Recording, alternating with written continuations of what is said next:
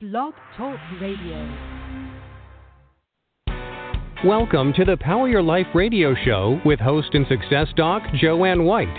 Author, speaker, certified coach, and energy master, Doc White gets to the heart of what matters most.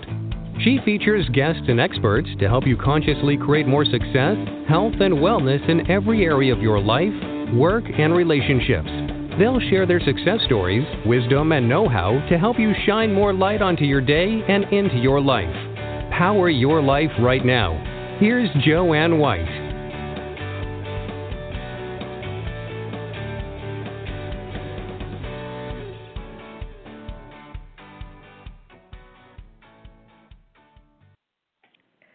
Hello, everyone, and thanks for joining us on Power Your Life. And I'm Joanne White, and it's always a pleasure to be here.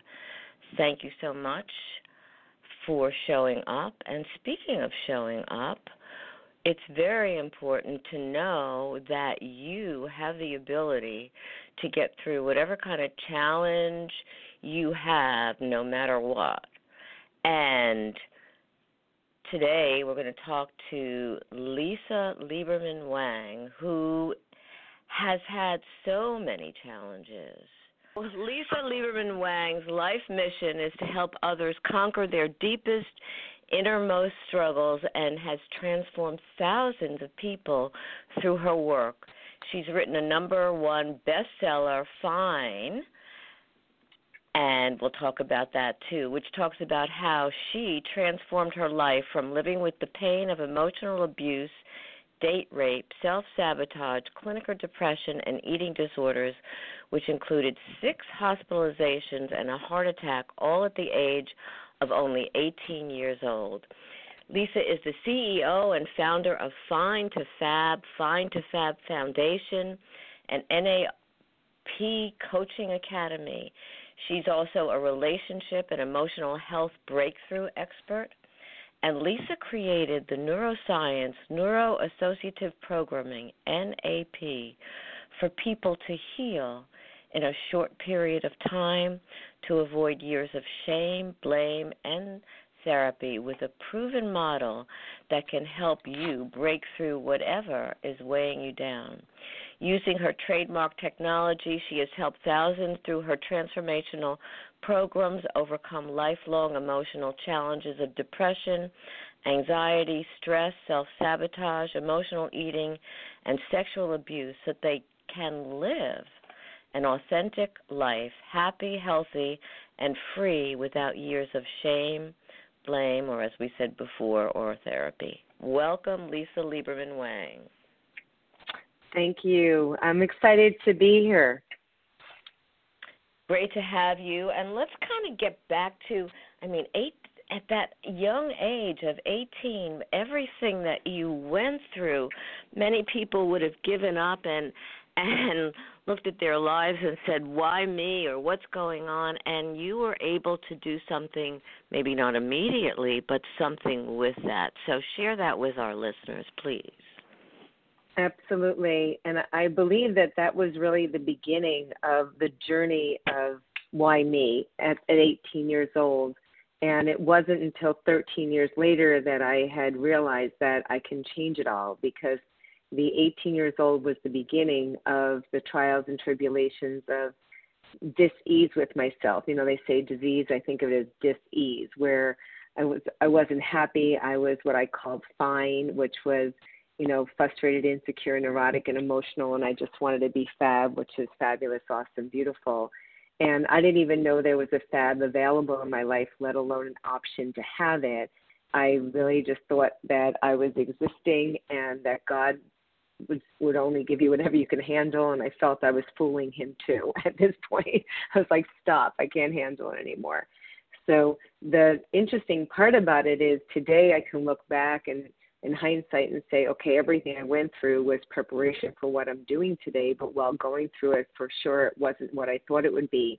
But I knew there was something more for me, despite all the challenges and the abuse and things that happened. I said, this couldn't be it. And God made junk, and I'm supposed to be doing something more. And I did. And despite the fact that I was emotionally challenged, and sometimes spiritually.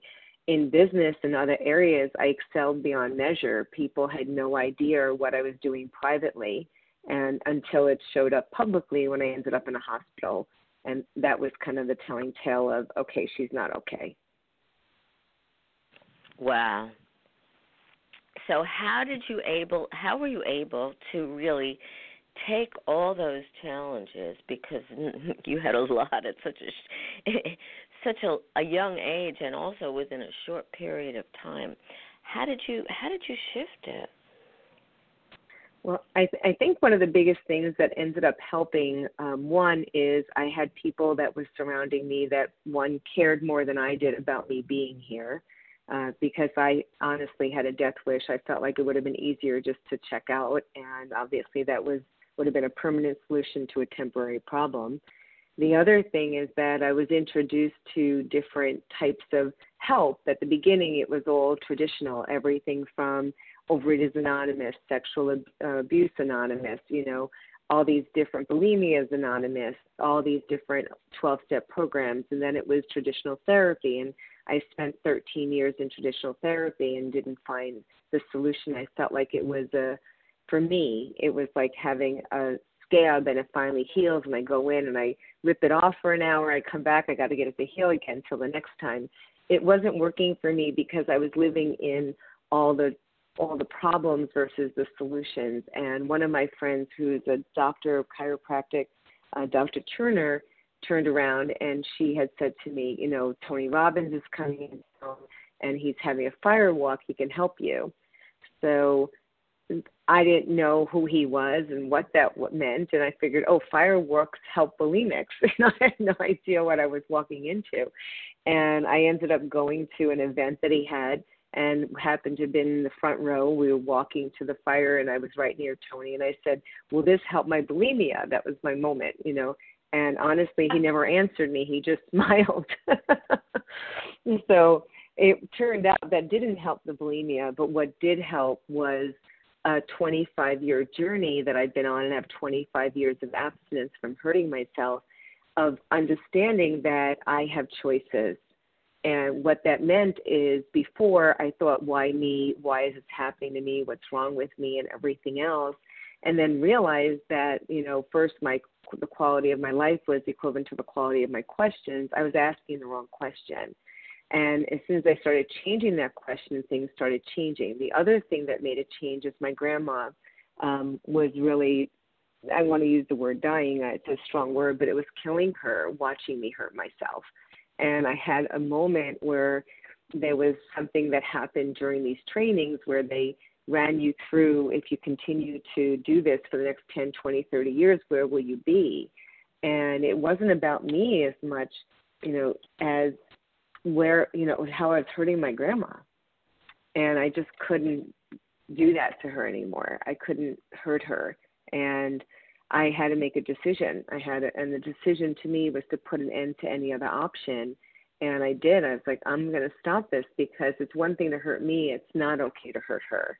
And the decision also was to choose me. And choose me meant to choose life and to stop living in the past, but to learn to be in the present and move forward into the future. And that was the biggest turning point for me. That's powerful in and of itself. And oftentimes when we're devaluing ourselves, and there's someone like your grandmother who is in your corner rooting for you, and you're doing whatever you need to do to help her through that time so that she's okay. I mean, many people do it that way. You mentioned something, Lisa, that is so important, the fact that we have choices, that you recognize that you had choices. Many people don't believe that they have choices, or don't even see the multitude of choices that they do have that can free them or help them move beyond whatever their current circumstances. So I think that's so very important. Tell us a little bit about your book, because and later on you can tell people how to get a hold of it and find out more about you. But tell us what's in that book, because I find that very fascinating too. And we'll get into neuroscience. Well, the book was really about why willpower and all the other things I had used and quote unquote tried over the years wasn't working. Where I figured, okay, I'm going to stop doing this to myself. I was a compulsive overeater. I used food to feel better, which meant, if I was happy, sad, elated, angry, frustrated, it didn't matter. Food was the answer. And I was consuming in excess of 18,000 calories a day. And I know because I once figured it out, and I was not just binging, but I was purging. So it turned out that I would white knuckle. The thing is, like, if you make a fist, you're white knuckling it. I'd like, okay, I'm not going to do this. I'm not going to do this. But I'd still end up back, binging again or purging. And I didn't know how to stop it. And it was a vicious cycle. And it turned out that my worst year in dis-ease, I had spent over, this is going to blow some people away, but I said I was successful in business, but I spent over $100,000 on food. And I did not know until I was in the hospital and my business got audited, and I had to have a proxy represent me, and they wanted to know where the $100,000 went because I took it out of my business. And it was a realization that, you know what, no matter how successful I was, there was an imposter syndrome going on. Like, if you really knew what I was doing privately, you might not have wanted to work with me publicly, right? And having all these different, diets and ways to do things and all the other stuff, and nothing worked for me. And I'm like, how can I be so smart and not be getting this? I just wasn't getting it. So the book was really about 7 secrets of a successful woman's journey away from depression, disordered eating, and self-sabotage. Because just because I chose food, there are other people who choose alcohol or spending or sex or bad relationships or even procrastination, not doing what they need to do. They're choosing something to keep them from doing or dealing with something that they don't want to deal with. And I realized that there was really a methodology. After studying, I had really was looking for the answer to what's wrong with me. And after I started with Tony Robbins, I've been working with him now for 25 years. I went on a journey to learn from every single person he ever footnoted in his books. So if he was referencing Jay Abraham or Deepak Chopra or Byron Katie or Alison Armstrong or anyone, it didn't matter who he referenced, or Dr. Bandler or Grinder or Dilts, and I literally went on a journey to learn personally from them. If they were still alive, I had to learn from them. So I started traveling around the world, learning from all the masters, all the experts in their field. And what I learned is there really is a methodology of why we do what we do through neuroscience and human psychology. And I kind of condensed it and put it in the book of the 7 secrets of how to overcome self-sabotage. And no matter where we are, no matter what we're doing, whatever you're using to make yourself feel better in the moment, and most of the time the reason what we're doing, whether we use food, alcohol, drugs, or anything, is that you just want to feel better right now. And you as a doctor know, and as Dr. Virginia Satir says, that every human being will always return to familiar. And if you don't have another vehicle to replace it with, we'll find unresourceful ways to deal with our pain. And it's not until we learn how to switch that we actually can create lasting change and to live in the present in an authentic life, happy, healthy, and free. So how does the neuroscience play into that? Obviously, it's in terms of the brain and what goes on in terms of our thinking and our habitual behavior. But can you expound upon that more for our listeners, Lisa? Absolutely. I think the easiest way to relate to neuroscience is to think of a computer, because we all know what a computer is, right? So If you think of a computer, it has an operating system. Your operating system is your brain. And we already know that we can program computers to do what people do. And so if we can program computers to do what people do, we can program ourselves to do what other people are doing successfully in that area that you want to excel in. So the computer is the operating system, and we have all these different programs we're running. Well, these programs have been running, and the studies show that 55% of our beliefs are formed by well-meaning teachers, preachers, guardians, and parents by the time we're 5 years old. Now, we also know that the other 45% were built on a shaky foundation, because I know for me that my parents told me about the tooth fairy. Now, I know that's not true, but back then I did think it was. So it might have been built on a shaky foundation. I was also told don't talk to strangers. As an adult, that doesn't serve me, especially in business. I need to talk to strangers, right? So there's a lot of things that you may have been told, and I kind of reference it through the book and teaching, is that beliefs are the lies we tell ourselves. In the middle of the word belief is the word lie. Well, there are things that we can't even prove, but based on those beliefs, we set a foundation, and your unconscious mind doesn't know the difference between fact or fiction, good or bad. If you tell it something often enough, it believes it to be true. Its job is to help you get what you want. It doesn't want you to be wrong. So if you keep seeing and looking for what's wrong, it will find it. If you start looking for what's right, it will find that too. So through neuroscience of understanding your unconscious mind is based on the program, the operating system like a computer, and the programs that you're running. Everything is a program. And all we need to do is change the program or change the operating system to create optimum performance. Wonderful. So tell us about the program that you came up with, the N.A.P, Neuro Associative Programming, that helps people heal, because that to me is an amazing program and so important. Yes. Well, it certainly is. You know, a lot of times people will switch something, and I don't know if you can think of, I'm sure with all the people you've worked with and all the stories you've heard, people will stop doing one thing to start another. So somebody says, okay, I'm no longer going to use food, but then all of a sudden they're spending, or they're drinking, or they're dealing with sex or other challenges because they didn't know how to replace it with something that's going to be favorable. So Neuro Associative Programming I put together with a business partner of mine, Willard Barth, and both of us combined have over 50 years experience in personal development, neuroscience, and human psychology. And what we realized that there were really just 5 factors that we needed to be able to create change. And the first was to understand the operating system.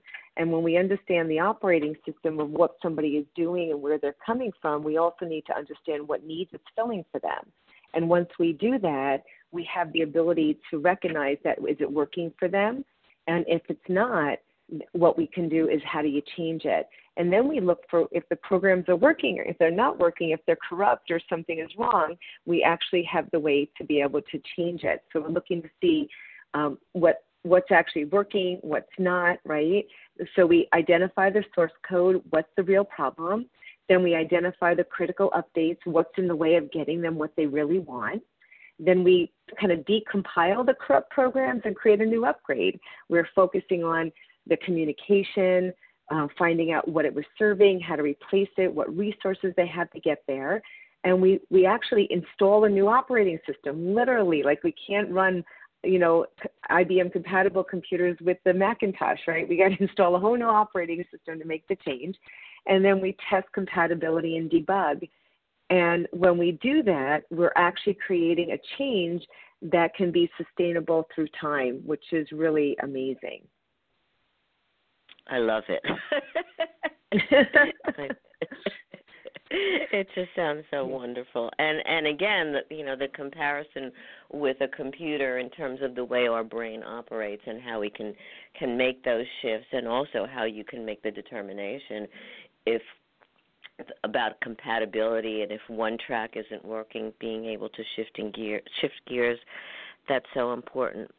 So why do you think that people, firstly, I mean, I've been through many challenges, and I believe that they have turned into gifts. I know they have, and they've shifted my career, et cetera. But why do you think many people don't come through a challenge? Because oftentimes they're there to awaken us in some way, I believe, and still stay stuck. Well, I think that they're getting something from it. And, somebody will stay in this place where it just becomes familiar. So if it's familiar to feel bad, all of a sudden things can be going better. I'll give a great example. How many people do you know needed to lose 20, 30, 40, 50 pounds? They lost it, and then a couple of years later they gained it back. Right, exactly. Because go ahead.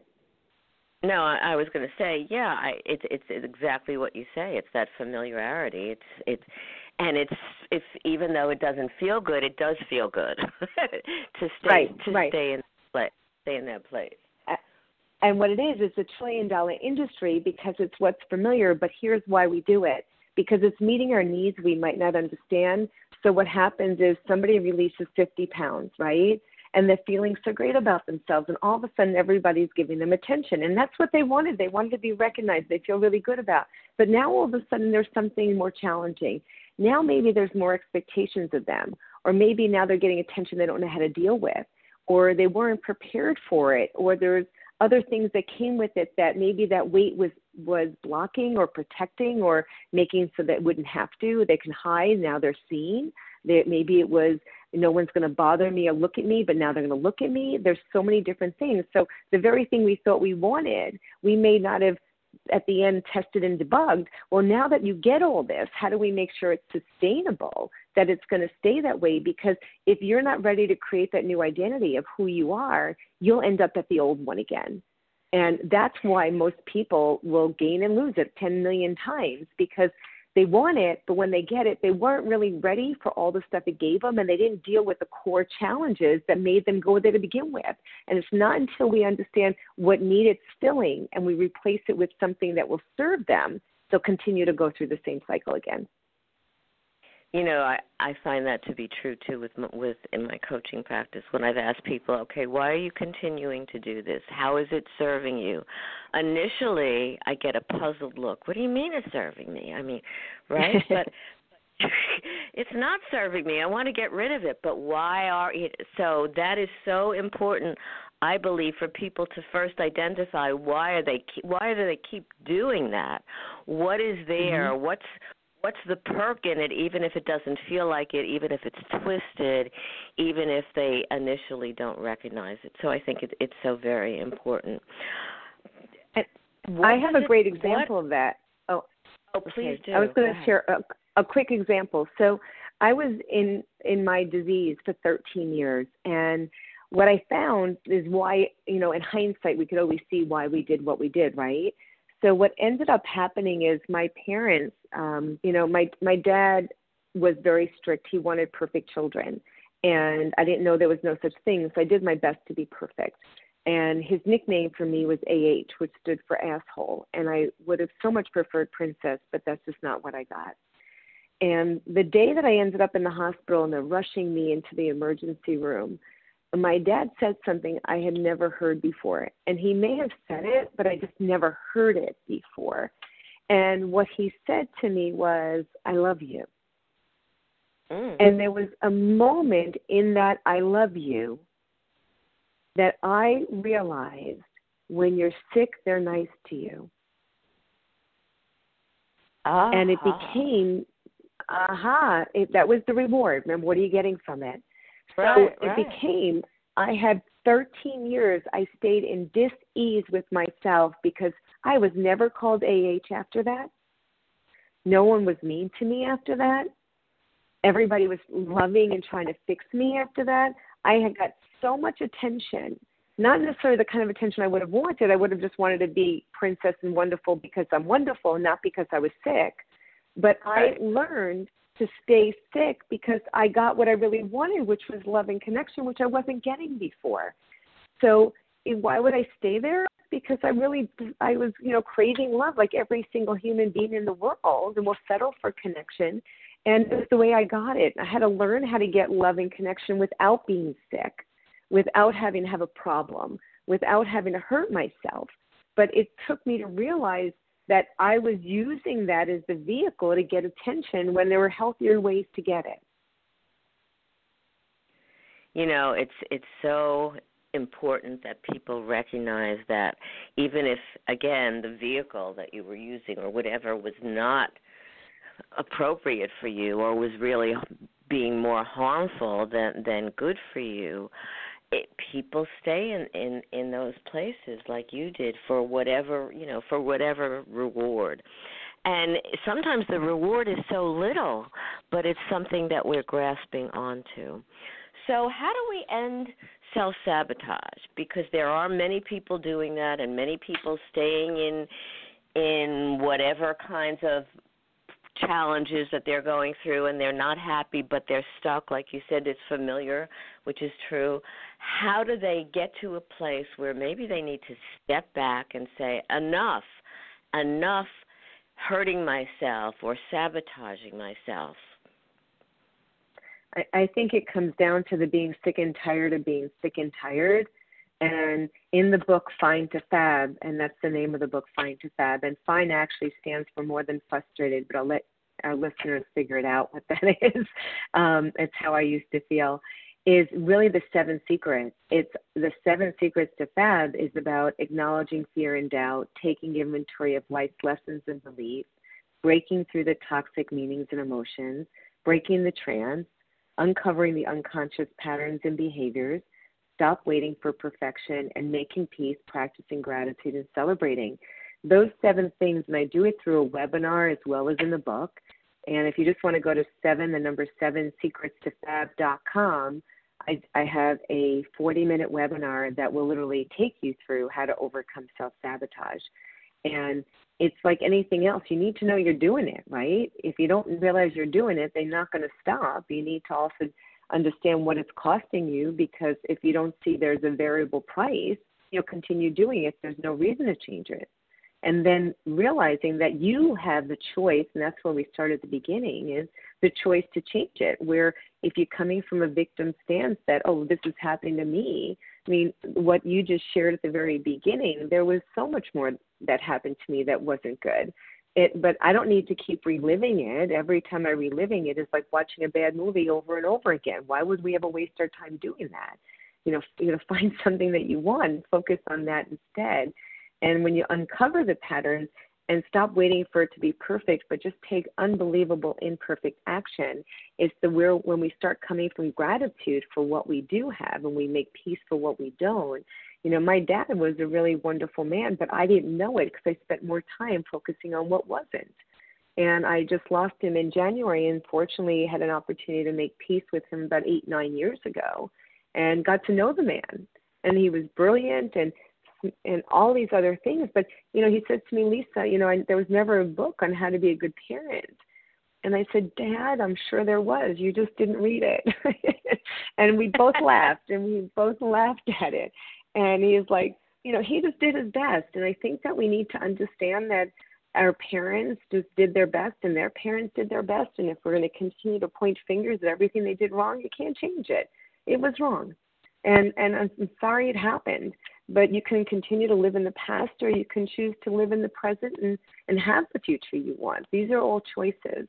And it's not until we actually just take control back and say, no, I can do this. I can change this.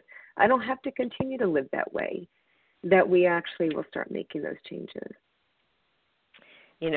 Everything you're saying is so important. And many people, they're still into the blame game of what happened with their parents, and I'm not excusing parental behaviors or condoning whatever, but I think as people get older, they need to be able to say, okay, so that's what happened. What do I need to do with me to not constantly put that blame game on the past, on my parents, and on what happened, to be able to, like you said, make those necessary choices within me that I have to make the change, to make it different. And I think that's so powerful, because maybe it's just convenient to stay stuck in that blaming game, but I don't think it's, as you said, I don't think it really serves us, Lisa, and I think it undermines our ability and our power that we do have to make those shifts. There's something else I wanted to mention, and the word perfect and perfection has come up in this discussion several times. I just posted something the other day about you don't have to be perfect. You just have to be able to see your own progress, even if it's like one step. And why are we so fixated on perfection when it's causing more problems and more challenges to try to reach that state than is possible? Well, it's interesting because when I had wrote the book, I had looked up the word perfection because I used to be a perfectionist, and I'm a reform perfectionist. That's why I strive for imperfect action. I always take imperfect action. And the word perfection actually said a finished product. And who discerns when a product is finished? Think about a piece of furniture. Who decides that's the way it's supposed to look? It's a finished product or a piece of wood, right? Or an art or something. It's like perfection. What standard? And I remember years ago, Tony Robbins had said, perfection is the lowest standard you can have. I was like, whoo, because that was my highest standard. It's like, oh, I'm perfect, I'm going to get there. I was like, that's the lowest standard. But I also did more studying, and I found, which was I grabbed that one, right, that I found that procrastination was a form of perfectionism. And I was like, interesting of how many people don't realize that whether they didn't think they were perfectionists or not, the not taking action might have been an underlying thing. If I'm not going to do it perfect, then why do it? And there's a lot to be said of how it's serving them to stay where they're at. It gives them an excuse not to do it because they're not going to do it right. So whether they realize it or not, it's just another vehicle they're using to stay stuck. It's amazing what we do to stay stuck. It really is. And I also I'm also a recovered perfectionist because really, and I'll just tell you a quick story. My father, I always wanted to please my father, and he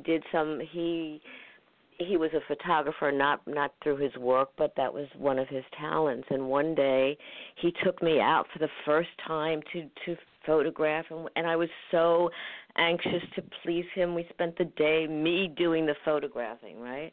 We come back, Lisa, and because I was so nervous, I didn't even load the film right.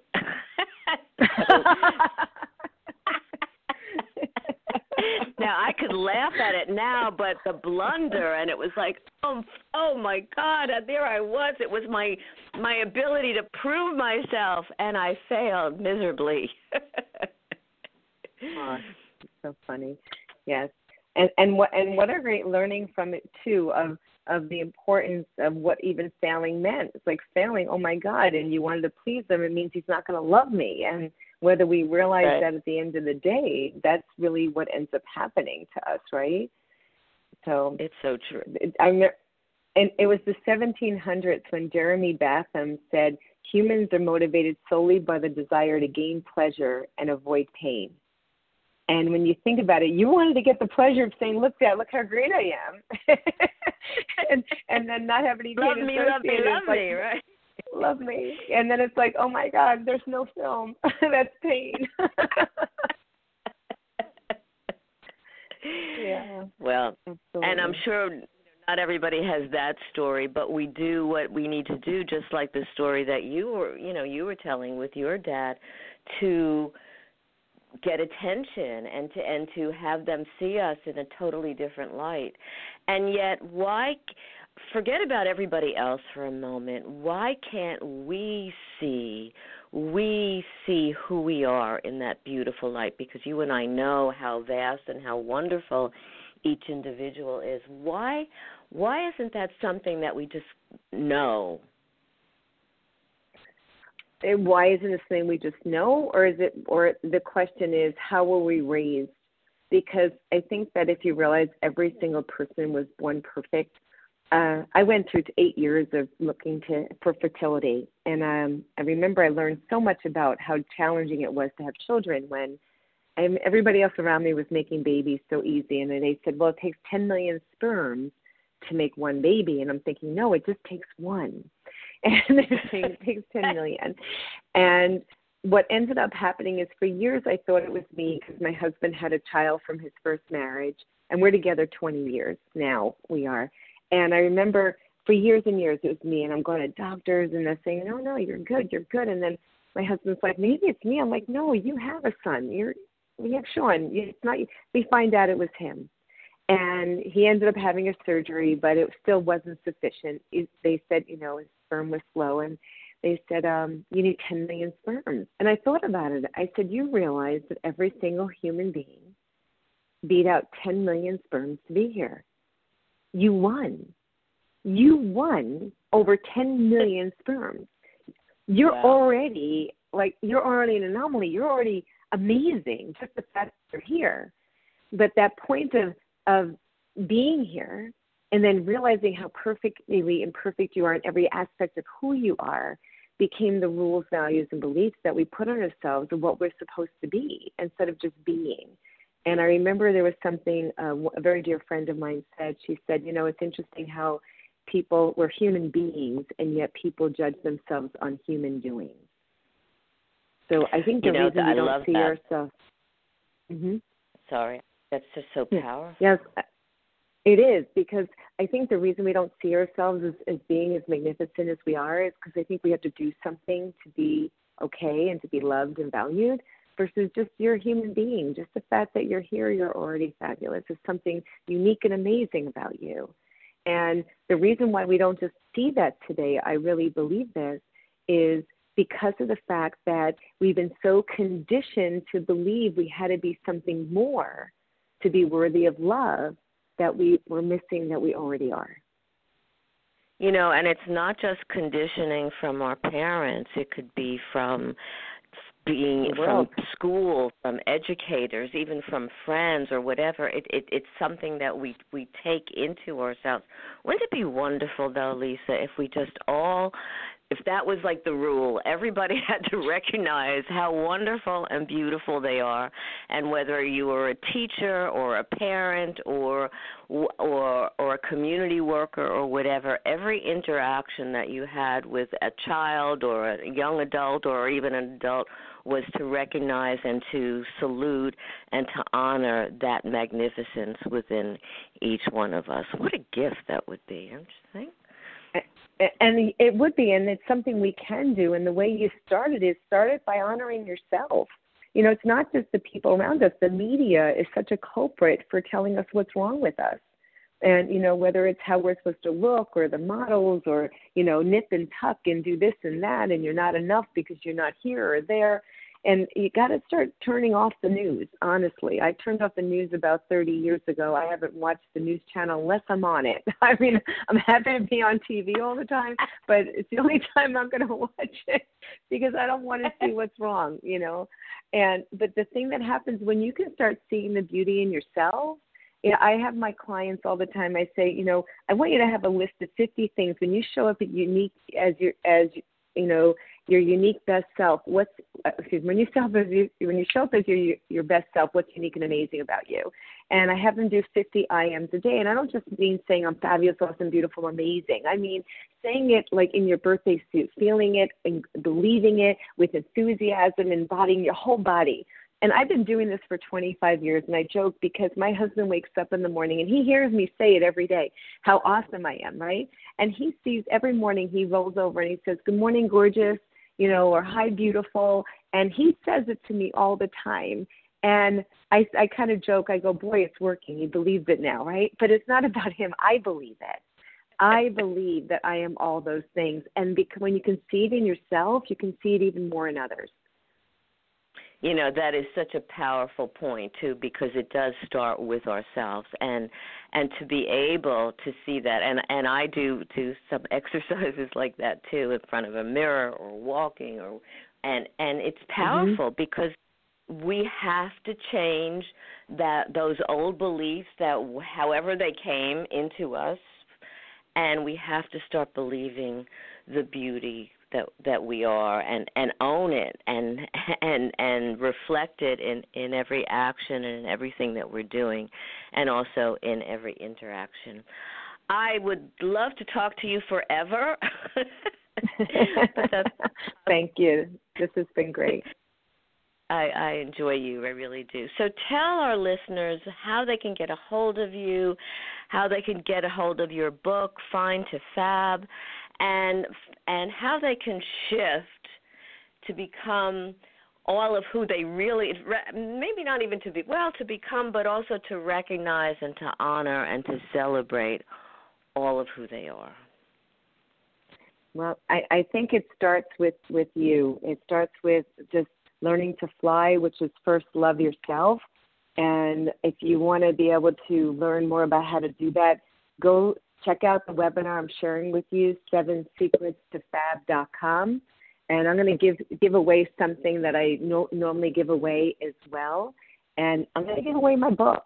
So if you really want to be able to create the change, it's more of a workbook. It gives you exercises to do after each step to really start creating that change. You can go to FAB, like fabulous, FAB, VIPevent.com. It's only going to be up for a couple more weeks. I was just on inside South Florida, and I offered it on TV, so I figured, okay, it's still up, so I'm going to make it available here. You can find me on social media under Lisa Lieberman-Wang. I'm the only Jewish Chinese woman with that name. And also check me out on lisaliebermanwang.com and findafab.com. And if you find that what I'm sharing is really making a difference for you and you're still challenged dealing with depression, disordered eating, or self-sabotage, and you want to take your life personally and professionally to the next level, connect with me. Let me know, and I will set up a discovery call to see if and how I can help you. So that will be the answer. Wonderful. I love it. Lisa, you are a gift. And thank you so much for all that you do for yourself and for all of the wonderful people. Do you have any parting words for our listeners before we close? Well, the parting words for the listeners is to tell you that you deserve to be happy. And that might sound a little small, but it's a really big one. You don't have to wait. I don't care if you're 30, 50, 70 years old, you deserve to be happy. And you can start now. I remember I had a client who came to me, and she was a judge in her past life and, her first life, and then ended up shifting careers. And everything was black and white, and she didn't know that she can actually create change. And I used to say to her, there's a rainbow of colors out there, and she'd think there's only two. And the short story is, after she had gone through F.I.N.E to FAB, I run a 10-week program and weekend retreat, she ended up, said to me, she came for a smile on her face, and she left with one in her heart. And that year she found out she was diagnosed with breast cancer. And cancer comes from self-hatred, just so you know. Right. And that last year was the best year she ever had, and she taught me more about life than I think I had learned on my own in the way she lived it so miraculously. And so the thing is, you can choose to be happy is what I want to leave everybody with. And I also want to thank you for doing this. My pleasure. And it's so important because, like you said, it's important to be happy, and it doesn't matter when you decide to do that. I once worked with someone who came to me who was in her 80s, and she was like 86 years old, and I thought, wow, I mean, and she did she was prepared to make the change, whatever it was, to shift her thinking, her ideology, and to see herself in a more beautiful light. So you are a beautiful light, and thank you so much, Lisa, for all that you do. Lisa Lieberman-Wang, and have a beautiful and blessed day. Thank you, and you too. Thank you. My pleasure. Thanks again. So think about what Lisa said, because you do. Firstly, it's about choice. Decide that you're ready to let go of that perfection game, because it is a game and it doesn't really serve you, and take the steps that you need to really see and honor the magnificence of who you are. And if you're not doing that now, make sure that you do that and take a little step in that direction. You have the ability, the wherewithal, and the choice to change yourself and to power your life. Thanks so much for joining us, and have a beautiful day, evening, wherever you are. You've been listening to the Power Your Life radio show with host and author Dr. Joanne White. Listen often and spread the word about the upbeat show to enrich you and grow your life in the direction you desire. Listen again and again, and visit docwhite.org for more information and find out how Dr. Joanne can benefit you. Thank you for sharing your day with us, and stay tuned for more exciting guests and events to come.